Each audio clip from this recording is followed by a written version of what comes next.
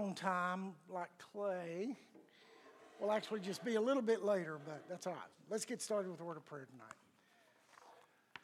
Father, we do bow before you and thank you for your presence in this place. Father, I thank you for watching over and guiding us. Father, I pray for this evening that this time would be a time that would glorify and honor you in what's said and what's done. Father, I pray that and thank you in advance for the Holy Spirit leading us into the truth of your word, because we're told by Jesus that's exactly what he does. And Father, we thank you for that. And Father, I pray for this time that you will redeem this time, and again, may it be a sweet sacrifice for you as we offer this time to you tonight. And it's in Jesus' name I pray these things. Amen. All right, let's spend a few minutes talking about, is there a little more light up here? Huh? A little more light? Thank you. It's kind of dark. From last week, we started the first part of looking at the principles of church discipline. And I want to review some of the points that we talked about last week. First of all, what ministry are every one of us called to? Say it again. Peacemaking. Okay. I'm looking for another word. There you go. We're called to and peacemaking, reconciliation, it could be the same thing, but it could be a little bit different. But God tells us we are called to a ministry of reconciliation. Again, 2 Corinthians 5, 17 and 18. Says, therefore, if anyone is in Christ, he is a new creation. The old has passed away. Behold, the new has come. All this is from God, who through Christ reconciled us to himself and gave us the ministry of reconciliation.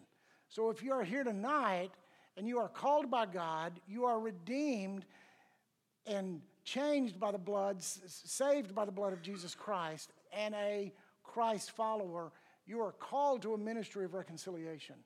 That's not just a few in the body. It's everyone. Okay. Put the first slide up, if you would. First of mine. That's the first one. Oh, back up. Right there. Okay. You remember the 3 points or directions of the path of the peacemaker. What is the first point? Where do we go first? Say it again.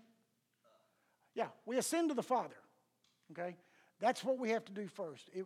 If we go to try to reconcile a relationship with someone and we've not spent any time with the Father, then we've gotten things out of order. And it's probably going to be a mess. It might be a little helpful, that you might get a little bit done, but the potential is to be a great big mess. You don't want to go there. All right, so then what's the second? After we spend time with the Father, then what do? Where does it come back to?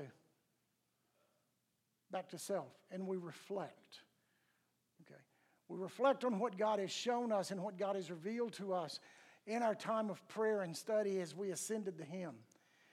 Only then do we take that third step and we connect with the other person. Okay, so the 3 points are to ascend, then reflect, and then connect. Okay, that's always the way we need to do that. We don't need to get that out of order. Now, why should we consider the log and speck principle in reconciliation? What's involved in that?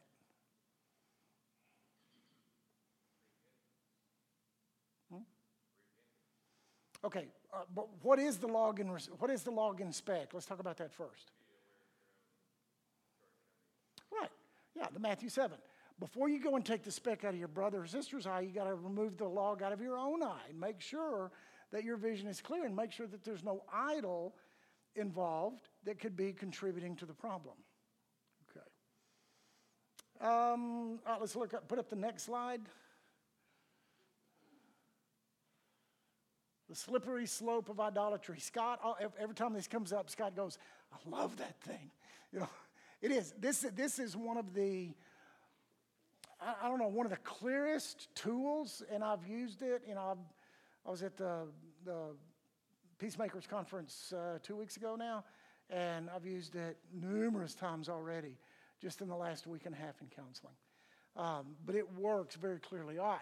It starts at the top. In the first D, where do we typically start on this? And that's not the slippery slope yet, but it starts there. So what's that first D? Something we want.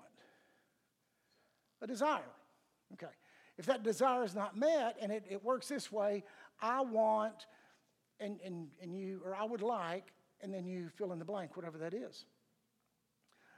If that's not met, it slides down to the second point, which sounds like this: I must have. So what is that D? Demand. Yeah. When it's I must have, that's a demand. If that's not met, it slides down again. And that statement is, you will give me, and that E is what? Expectation. Yeah. It slides down to expectation. Then, if that's not met, the statement is, you did not give me my desires, and that leads to that next D, which is what? Disappointment. Yeah. Oh, and by the way, I did get my hearing aids back, but you still need to speak up. Okay. I got them back today, and it's kind of nice to hear again. All right. If from disappointment it slides down to, and this is a statement, because you did not give me my desires, you are, and then fill in the blank. And that's what? Starts with a J. Judgment. Okay. It leads to judgment. Then from there, it goes to the last point. Because you didn't give me my desires, I will, and you fill in the blank, and that P stands for punishment. Yeah. And that's the slippery slope of idolatry. Now, how you reverse that, you back up and you see what that desire is. And it may be an okay desire. Okay? It may be okay to have that desire. It may not be a sinful thing, but it may not be met. So if it's not met, you let it stay as a desire, but you don't let it slide down any further into that slippery slope. As it starts slipping, you need to back up and say, ooh, what is this attitude I've got? You can look at that and go, okay, I need to back up. Okay. All right. We talked about the 4 promises of forgiveness. Go ahead and put that next slide up. Okay, the 4 promises of forgiveness. First of all, it says, I will not dwell on this incident. What that refers to is not remembering. When God says he forgives our sins, he promises to forget our sins. Is that what he promises? No, he doesn't. Forgive and forget is a man-made term. That's not in the scripture. Now he talks about the sea of forgetfulness, okay? But what God promises is that he will forgive our sins and never remember our sins against us again. Okay, so this point is, I will not dwell on this incident. It means I'm not going to remember it. Okay? And the way it looks is, something pops into your mind that you've forgiven, and you have to immediately put that out of your mind and think about something else. Okay? Remembering is thinking of the incident, pulling all the details back together, bringing it to your working memory, which is the frontal lobe right up here, okay? And you can even re-experience the emotions and the hurt of that. When you forgive someone, you promise to never do that again. If it pops into your mind, you stop, you pray through that, and you get busy thinking about something else. You don't dwell on the incident. So that's one of the promises. The second promise is, I will not bring this incident up again and use it against you. That's the other aspect of number 1, okay? God says he will never remember our sins against us again. In other words, God will never accuse us of what he's forgiven, ever again. When you stand before God on Judgment Day, he's not going to run down your list of sins. You know, that was the picture that I had when I was a little boy. You know, that when you get to heaven, you know, my scroll, you know, God throws the scroll out there and it goes out there 5 miles and he goes over my sins one at a time. No, he doesn't. He never remembers our sins against us again. And so we'll not bring this incident up again and use it against you. Now, When does that most typically happen? Anybody involved in a relationship or in a marriage? Okay. When is it easiest to remember everything that your partner has ever done? When you're upset. I'm not going to use Jeff's words because we're not supposed to fight. But when you're upset or when you're angry, you can remember everything, can't you? I mean, it's like, there it is. Okay, you've promised not to go there. You promised not to bring it up again. And Kendra and I had been married for about 2 weeks. This was 1978, so moved back in time a ways. And she was really quiet one day. I'd come in from work. She'd come in from work, and she was just really kind of quiet and sitting there. And I said, "Are you okay?" I'm still trying to figure this out, you know. And I didn't have a good grip on it at all. I did not. Thought I did. I didn't. And she said, "Yeah, I'm fine." And I said, "Are you sure you're okay? Have I done anything wrong?" She said, "I don't know. Ask me when I'm mad." And I said, "Are you mad?" She said, "No." And I said, "Okay, great. Let's have supper." So I just moved right on out of the room, you know. But there's some truth behind that. But the commitment we make when we forgive is to not bring it up in an accusing way again. The third promise of forgiveness is, I will not talk to others about this incident.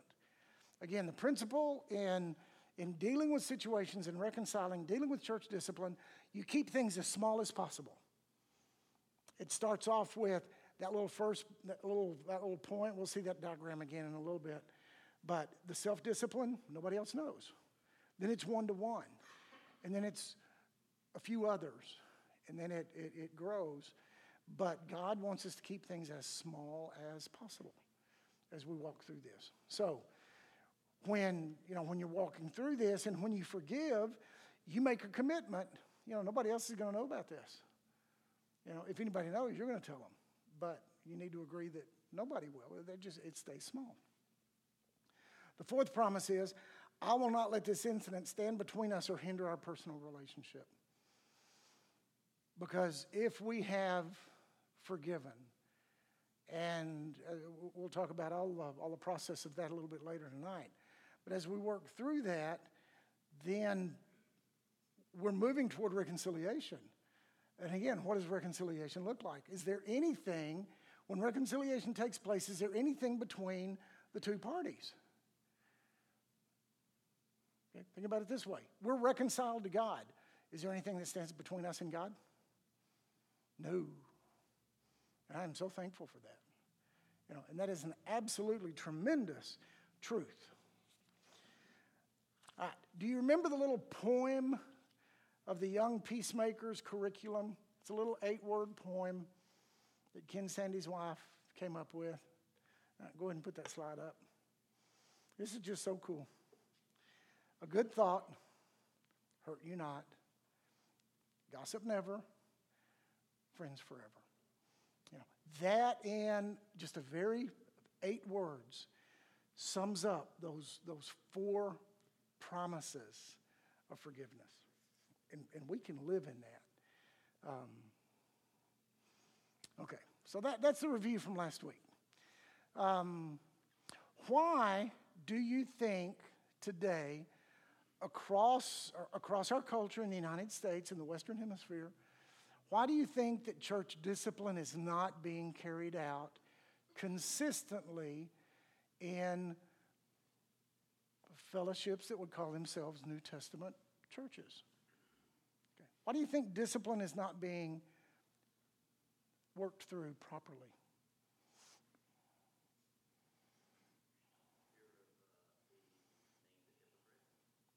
Okay, fear of being being seen as a hypocrite, is that what you're saying? Okay, yeah.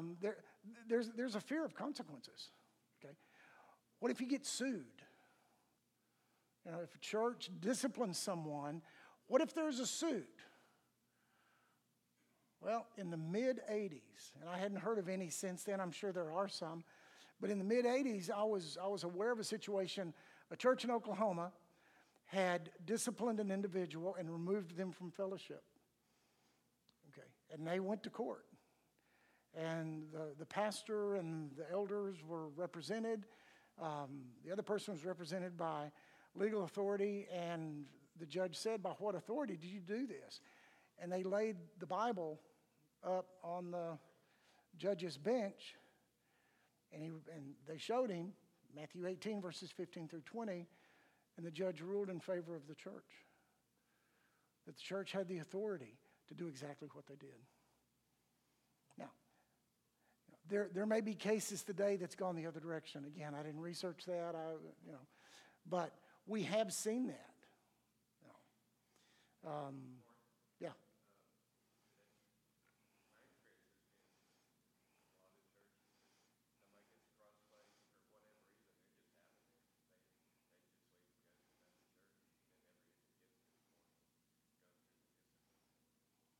Yeah.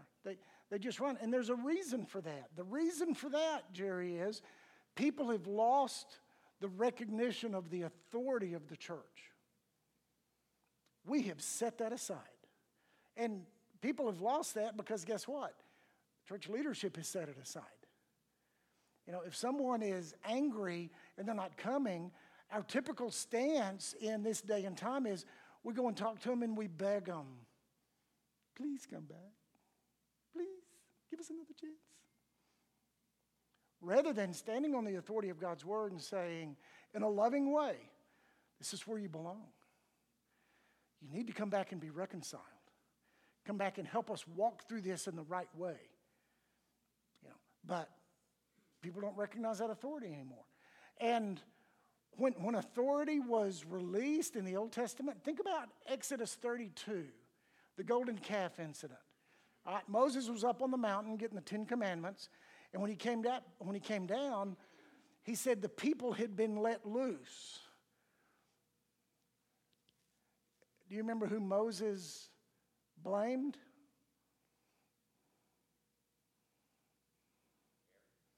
Aaron. Not this Aaron, different Aaron. Okay. Your namesake. Because in the scripture it said the people were let loose, and it says in parentheses, because Aaron had let them loose. Leadership caved to the demands. Okay. So the loss of recognition of authority is one thing. Honestly, church discipline was misused in the past. When I heard this taught by Dr. Adams in 1986, he had minutes and notes from Westminster Presbyterian churches up in New England back in the 1800s. And he read some of the excerpts of some of what's referred to as backdoor revivals. And when I came back from that, and I'll get back to that in a minute. When I came back from that seminar and I was talking to my mom, she said, well, what is it you learned? I said, Mom, I heard the principles of church discipline taught for the very first time in my life. I said, I'm so excited because it is something that Christ gave us to help operate the New Testament church. She said, oh, Morris, be careful. Be so very careful with that. She grew up in a missionary Baptist church in Blooming Grove, Texas, down near Corsicana. Population 725. Used to be 726, but she moved. Okay. And then she went home to be with the Lord in heaven. But anyway, she said she remembered as a little girl, her mom and dad, or basically her dad, going to a called meeting, and he would come back just in tears. Because what had happened, a group of the men, the deacons, and the one elder, got together and they voted someone out. That's why it's called a backdoor revival. They would meet, the person wouldn't be there, they'd talk about it and they'd vote and they'd be gone. And then they would make the announcement the next day, oh, by the way, we voted you out of the church last night. And my grandfather would come home after those meetings just in tears because of the misuse of God's word. So because of that misuse, a lot of churches shy away from that. Okay. But also people just don't want discipline. Okay. It involves unpleasant events, doesn't it? Okay. Think back when you were a child. Okay. Some of you, it's a little easier to think back that far than some of the other of us. But I've got a great memory. How many times were you disciplined that involved something really, really good and sweet and nice? You know, I remember the spankings. I don't remember really anything positive in those things other than as I look back and I had been trained, I'd been taught.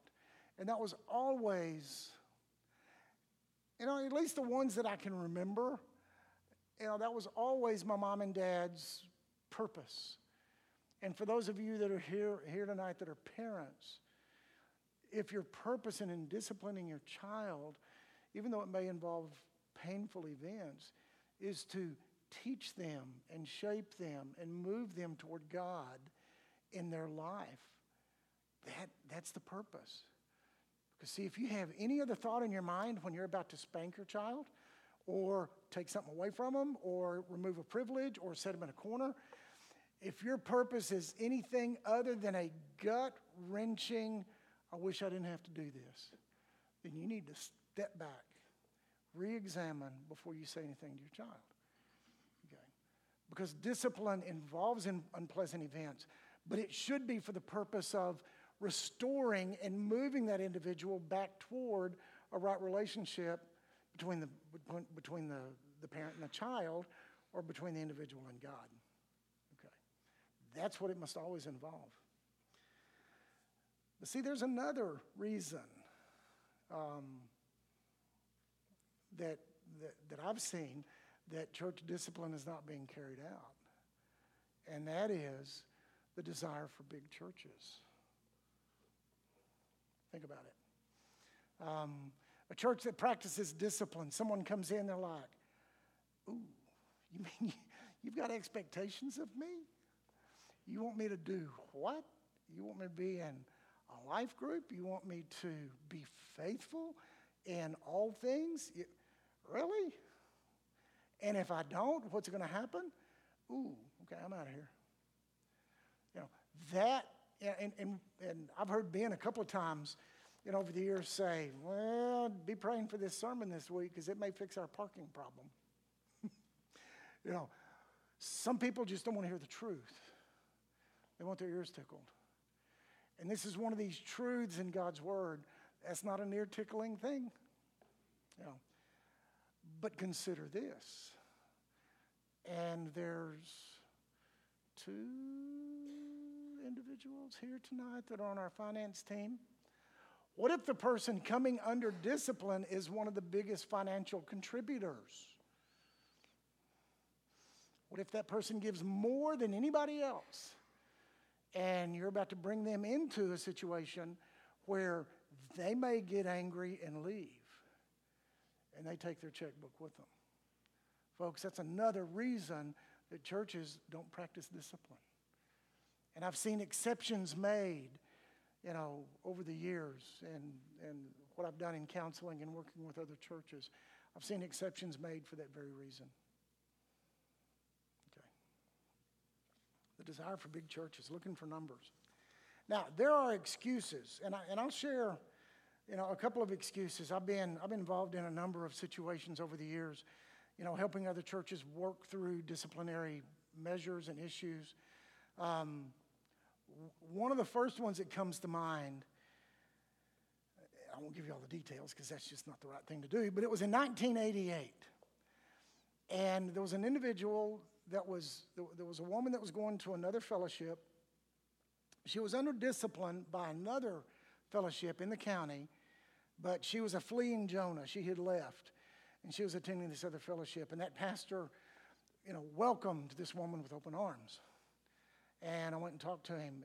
I made an appointment, and he said, well, come on in. So we went and we talked.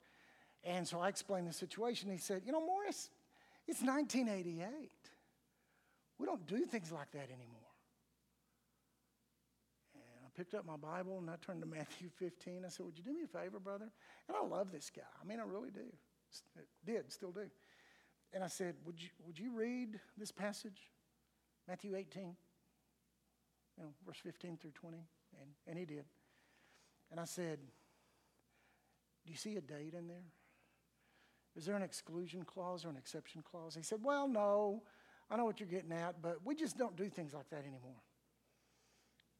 Well, about 6 months later, maybe 7 months later, he called me and asked my forgiveness. And he explained the situation that woman had been in the church. She had an affair with one of the deacons in that fellowship and broke up that marriage. He said, I was afraid of the consequences. I didn't want to do it because I didn't think we did that anymore. He said, I need you to teach me step by step how this works. And so we spent some time together. There was another situation where the church simply wouldn't do it. It wasn't just the pastor saying, no, we don't do it. The church, the leadership said, no, we're not going to do that. And here was the situation. There was a young girl that grew up in a youth group here in the area, maintained her spiritual integrity and her physical purity all through high school. She went to college. Her first semester, she met a guy, started dating. She compromised her spiritual and her beliefs, and she became pregnant. So she came back home for Christmas and called and made an appointment, and we talked, and she said, what do I do? She was devastated. I said, well, first of all, have you made this right with God? She said, I have. I said, okay.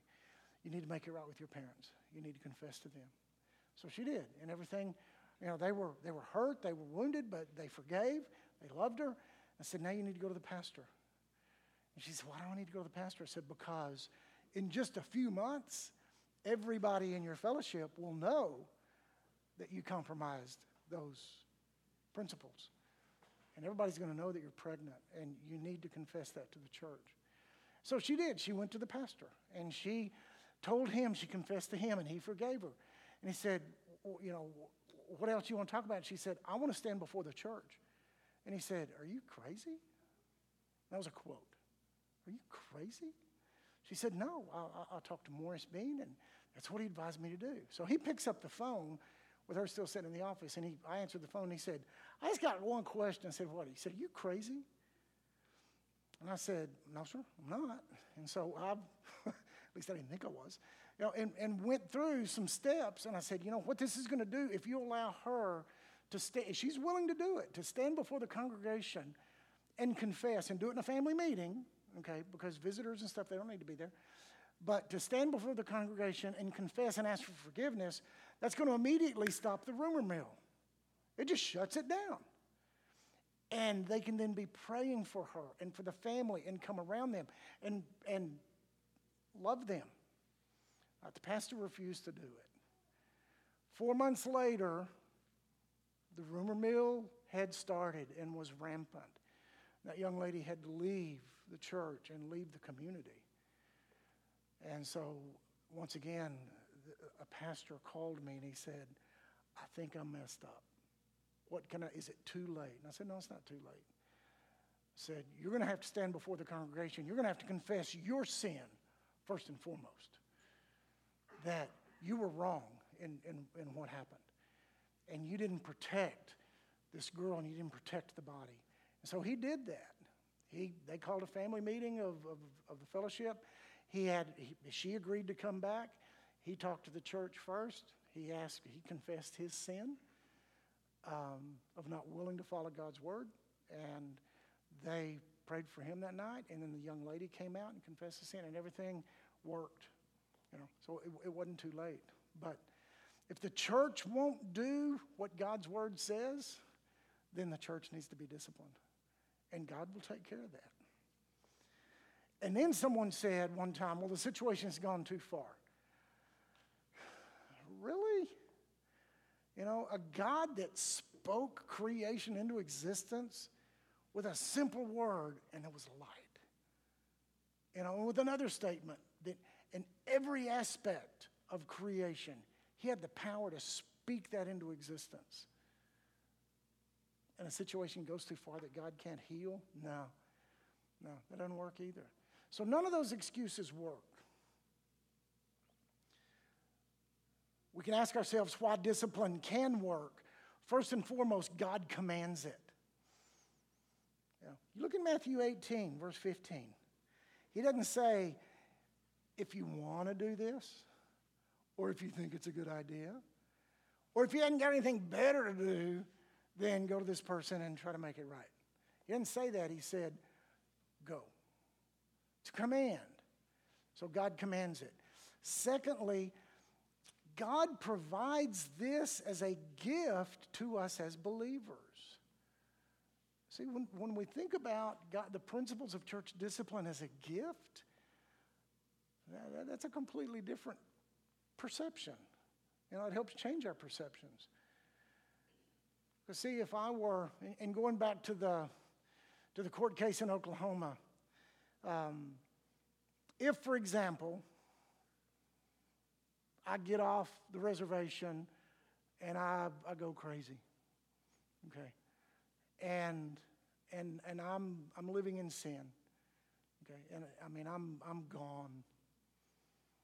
See, it is my right for my brothers, and I'm looking at several of them here tonight, a lot of them. It is my right for my brothers to come and get me. It's my right to be disciplined. You ever thought about it that way? That's pretty upside down from what the world looks at.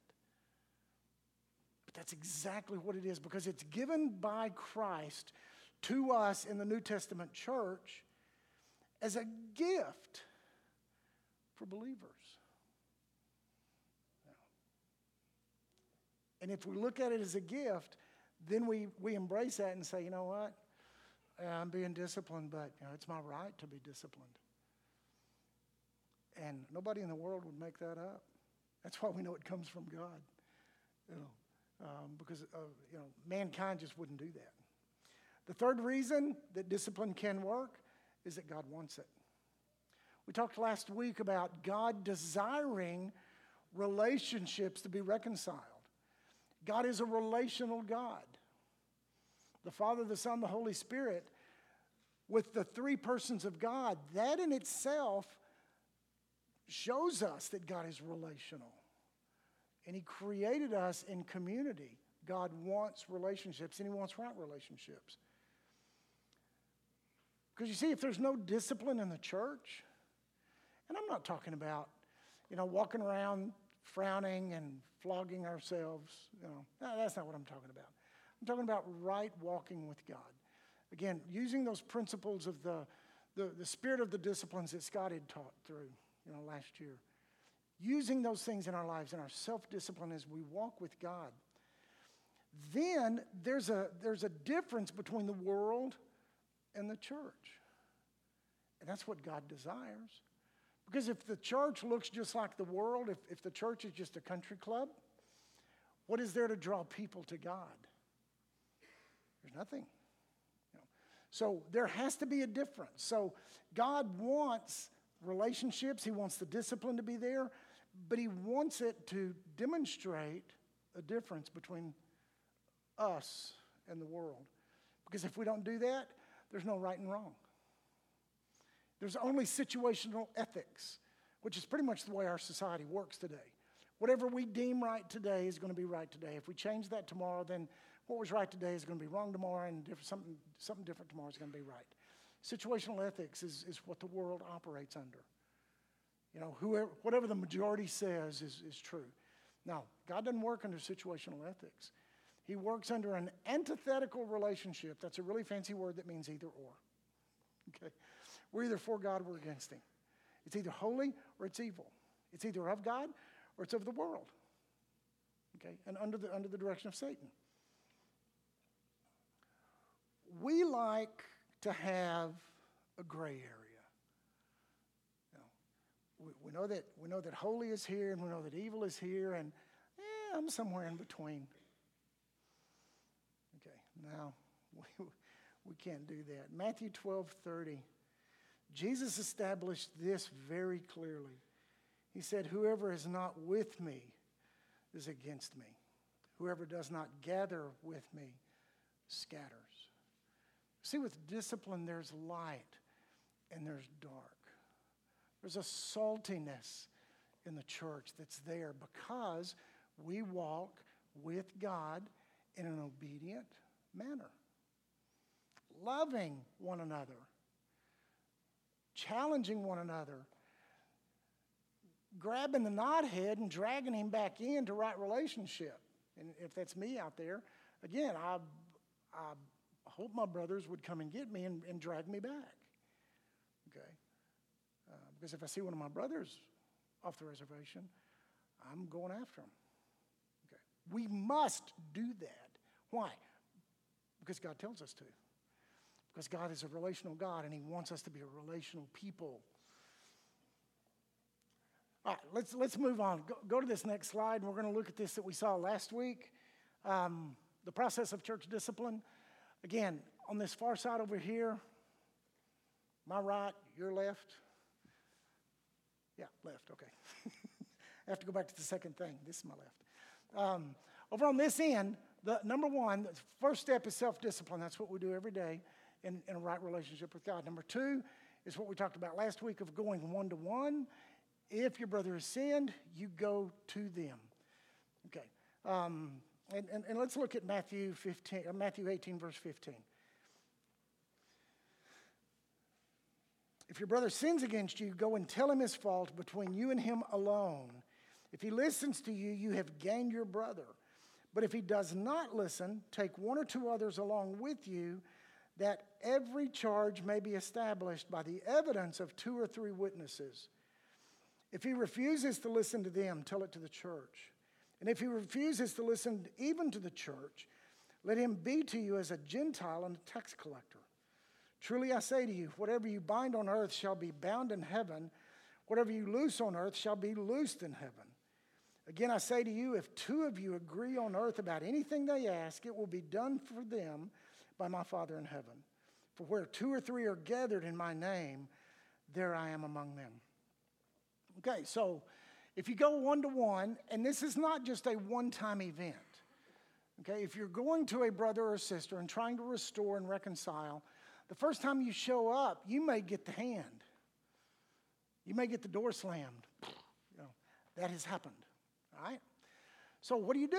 Do you just immediately go to the next step? No. You go back and you pray about it. You think through it.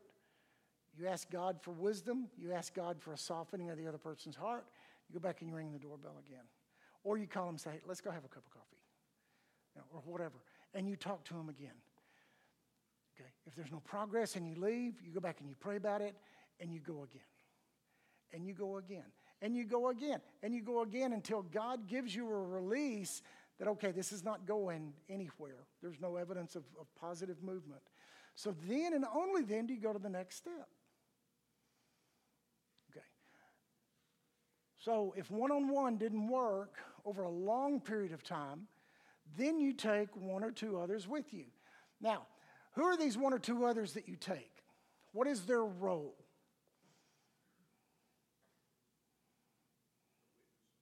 Witnesses. Okay, that's their second role. Okay, what is their primary role? You're taking 1 or 2 others for what purpose?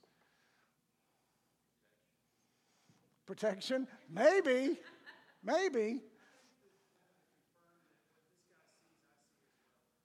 Yeah, exactly. You're looking for a wisdom of plurality. Okay? We all know that there's a greater wisdom in plurality. Guess what? That's why we have 3 elders. Okay? There's not just one. There's a plurality, and there's a plurality in leadership. There's a plurality in the deacons. There's a plurality in our life group shepherds. Okay? That's why there's a greater wisdom there. So do you know, if I'm upset with Bill, and I'm really not, okay, so this isn't a demonstration in real life. If I'm upset with Bill and he's being stubborn, okay, he's being hard-headed, which doesn't fit Bill, okay, at least from my experience. But let's say he's playing that role, all right? Then I think, okay, I need somebody to go with me, and so I pick 2 of my best friends that also have issues with Bill. Is that who I take? Bill sees me and 2 of my buds that are big. He's not going to open the door. No, you don't take someone that's going to side with you. You pray through it and you find 1 or 2 others that have wisdom, have demonstrated wisdom, and have demonstrated a neutrality in working through things. Okay. And then we go. Because what may happen is I'm sitting there, we got two others, say we got Brad and Jerry sitting there, and they're listening to the situation. I'm laying out the story, and Bill lays out his side, and I'm convinced in my own mind that I'm right. And, Brad and Jerry listen to it, and they're like, Morris, I don't think you're seeing this right. And so they explain it. And I change my mind. Okay, so they're there as counselors. They're there as conciliators. They're there as peacemakers. Okay, and that's what we're looking at. But if my perceptions are right and Bill is off the reservation and there's no progress there, then they do serve as witnesses so that everything that was done can be testified by more than one mouth. Okay. But their initial purpose there is to be conciliators, okay, to be peacemakers. All right. So if it doesn't work with two or three others, then now we move, and there's another little line at the very bottom. On the left side over here, that's the informal steps. Okay, self-discipline, one-on-one, one or two others. That's the informal steps of discipline. When that doesn't work, now we're moving to this side, and those are really the formal steps of discipline, because then you take it to the church. And I believe this involves two steps. First of all, the elders are brought into it. Okay, and there's a reason why we have a need for peacemaking teams. And folks, we've already got a bunch of people trained in this fellowship. We've already got a peacemaking team ready to go. And there's others who are gifted who can do that. We'll get, hopefully we're going to have training. Hopefully we're going to have Path to the Peacemakers here next year. I've already talked to them, and we're going to try to set that up. So that I would love for all the deacons and the deacons' wives and all the small group, or the life group shepherds and their wives, and every man, woman, child to go through, and guess what? We'll all be peacemakers. What a great time that would be. That's a dream, and it's a desire, and I'm going to work real hard not to slide down a slippery slope of idolatry in that. I'll try to keep that lesson in mind. All right, but in this situation, the elders, and quite honestly, the elders don't need to be brought into the situation until this point. That's why we have all of us called to a ministry of reconciliation. Because if there's a problem with a church member, okay, the elders are going to serve a role. And so we literally, as we work through that in the right way, we're protecting our elders. Okay, so they don't go into it with too soon or with a skewed perception on that. They come into it with the wisdom that God gives them as the elders, and they deal with it, and they go to the person, and they talk, and they work and pray and work to draw them back into right relationship. If that doesn't work, then we go to the second step of the second part of step 4, and the church body gets involved. Now, do we do this on Sunday mornings at the end of our corporate worship? Okay. Corey's sitting there checking out. Why don't we do it on Sunday mornings in corporate worship? Exactly. We have non-family members present on Sunday mornings. This is a family matter. There's non-believers that are here on Sunday mornings. They don't need to go through this. They don't need to see that. They're not a member of the family. So we do a family meeting. Okay. And what is the purpose of bringing them together and telling them the situation? So that everybody can talk about it? No, this is not a rumor mill thing. This is to get them involved in praying. If nothing else, then we've broadened our base of prayer cover. Okay, and that's powerful. Okay, but we also open opportunities. Someone else may have a relationship with that wayward individual, and they can then go and talk to them and encourage them. Please come back. Not just please come back lovingly. We want you to come back. You need to come back. You must come back. This is where you belong. And it may be one of those or several of those church members that will be influential in bringing that person back. Because keep in mind, every one of these steps, 2, 3, 4A, 4B, you'll see even 5, is for one purpose and one purpose only. And that's to reconcile someone who is out of right relationship with God and out of right relationship with at least one other person or in the church. It's about reconciliation. Okay. That's the purpose. Now, step 5. And some people would say that step 5 is the final step. It's not. Step 5 is if the person refuses to listen to the elders, they refuse to listen to the body, then in Matthew 18, verse 17, if he refuses to listen to them, the 2 or 3 witnesses, tell it to the church. If he refuses to listen even to the church, let him be to you as a Gentile and a tax collector. Okay. So that person's removed from fellowship. Okay. And what do we do for people who are removed from fellowship? Well, first and foremost, we don't treat them as a brother and sister. They're not. Okay. But what do we do for those who don't know Jesus? For anybody in the community that doesn't know Jesus, what do? Pray for them. Always the first step. Prayer is always our first resource. It's not our last resort. It's our first resource. What do we do after we pray for them? Huh?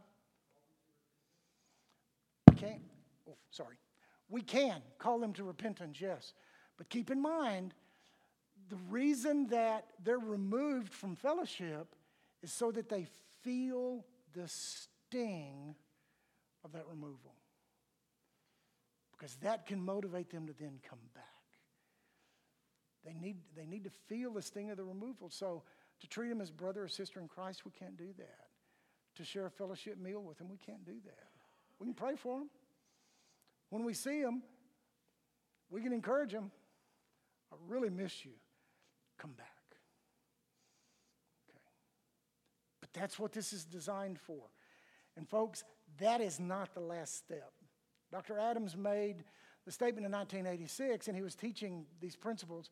And he said, I've looked through all the books, and I've read through all the books that have been published up to this point. He said, I was hoping I wouldn't have to write another book.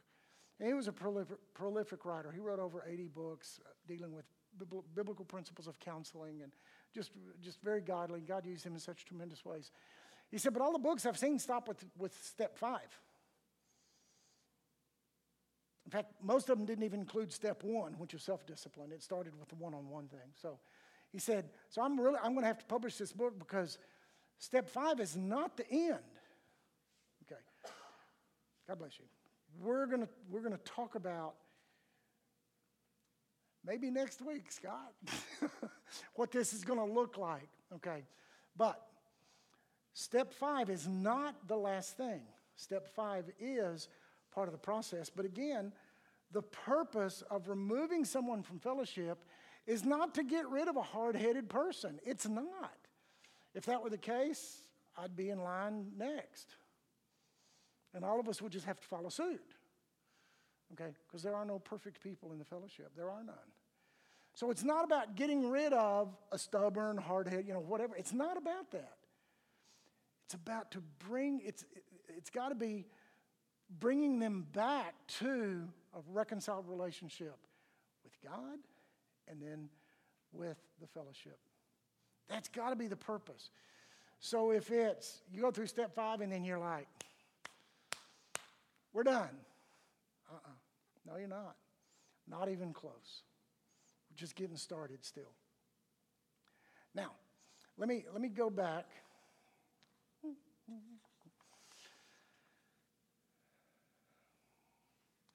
Some people look at, now we've read Matthew 18, verses 15 through 20.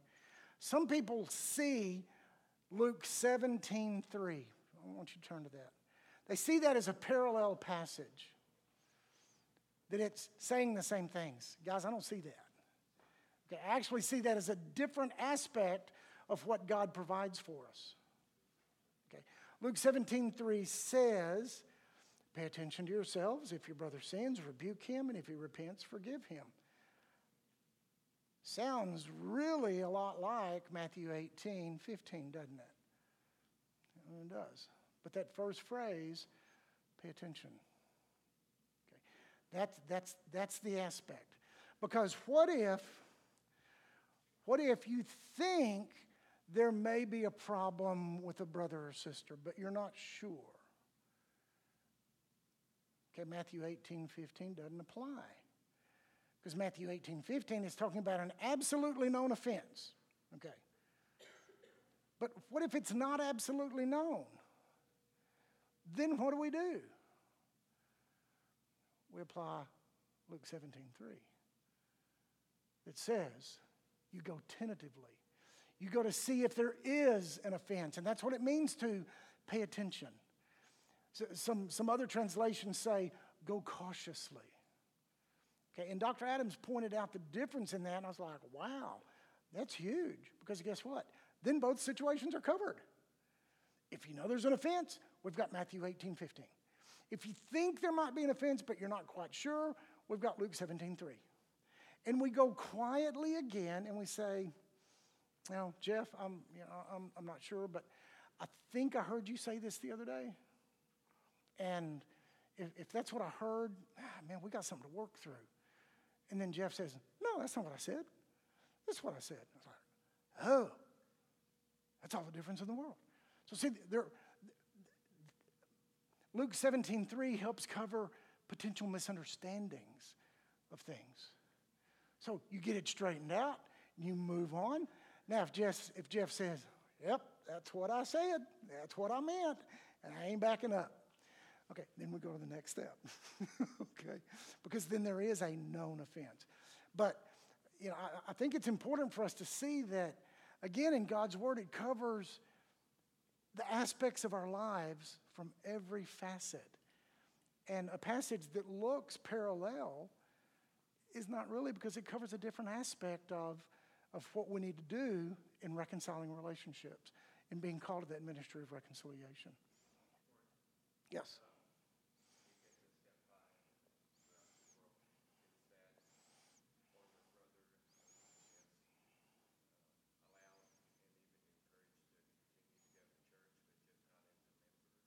Well, absolutely.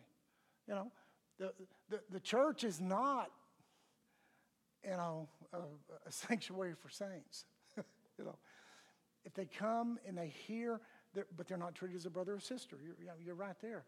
But they can be here and they can hear the word, because guess what? The word convicts the heart. And what better place could they be? And that may be what God uses to draw them back. But again, it's not brother or sister. And it's hard, folks, to walk through that. It's very hard. But it's so sweet when you go to step 6. And I just ran out of room on my diagram. That's why 6 isn't up there. We'll talk about that next time. What if, I want to cover 2 more little points here, and then we're going to close for tonight, and we'll continue next week. What if the person coming under discipline is in leadership in the church? Are leaders protected in Scripture? Do this. They are. There's a level of protection for the leaders. 1 Timothy 5:19 says, do not admit a charge against an elder except on the evidence of 2 or 3 witnesses. Okay, because Ben, Scott, Brad stand up here in the pulpit, and I think we could poll them and ask them, and I think they would say yes to this question. Do you ever feel like you're wearing a target? I mean, you can. The person that stands up here week after week after week may offend somebody, and they leave, and then they file a charge. Maybe they send letters. And I've never asked that question. Crosspoint may receive letters, and many times they're unsigned as an accusation against one of the leaders. See, our leaders are protected in that there must be evidence of 2 or 3 witnesses. Okay. It just seems that the pastor comes under attack more frequently because they're facing the entire congregation on a week-in, week-out basis. Okay. Does that mean that they cannot be disciplined? No, that's not what I said.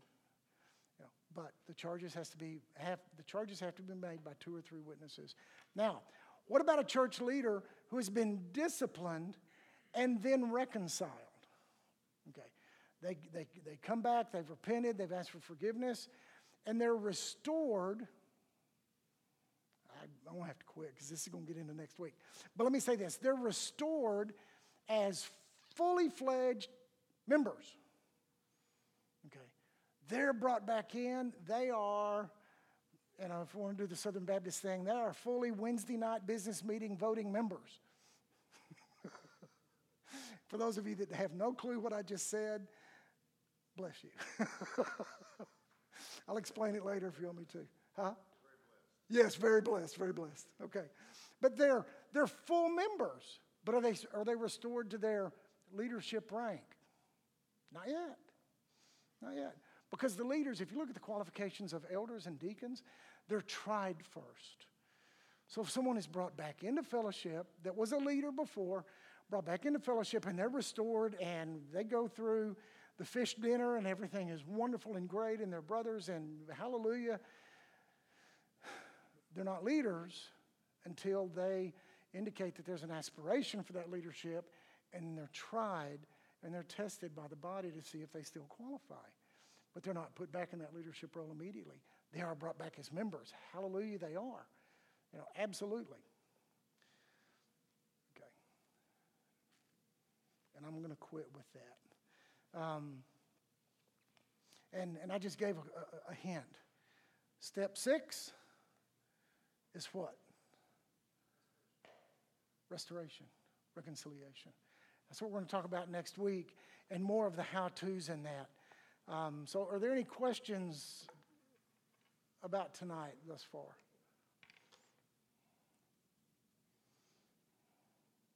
Okay. All right, let's close with a word of prayer then. Father, we come before you and we thank you for giving us your word. Father, it is our owner's manual. It's been a few years since Brad taught through the book of James, but I still remember that Brad talked about James not being a rule book but a wool book. It's what we look like as followers of Jesus Christ. Father, that's the reason you gave us your word, to help order our steps, to help order our lives, to keep us in right relationship with you. And Father, involved in that are the principles of church discipline. And those were given to us by Jesus as a way to orderly and operate our lives on a day-by-day basis and what you do in the church. And Father, this is for one purpose, and that is to glorify you. Father, I thank you for the truth of your word. I thank you for tonight. I thank you for those that are here. Father, I pray your blessings upon every family represented here tonight and the families of our fellowship wherever they may be tonight. There's a bunch over in the children's building, in the youth building. Father, I pray that your blessings will just go before us every day and help us live according to your word. Thank you for loving us. And it's in Jesus' name I pray these things. Amen. All right. Y'all go get your kid up.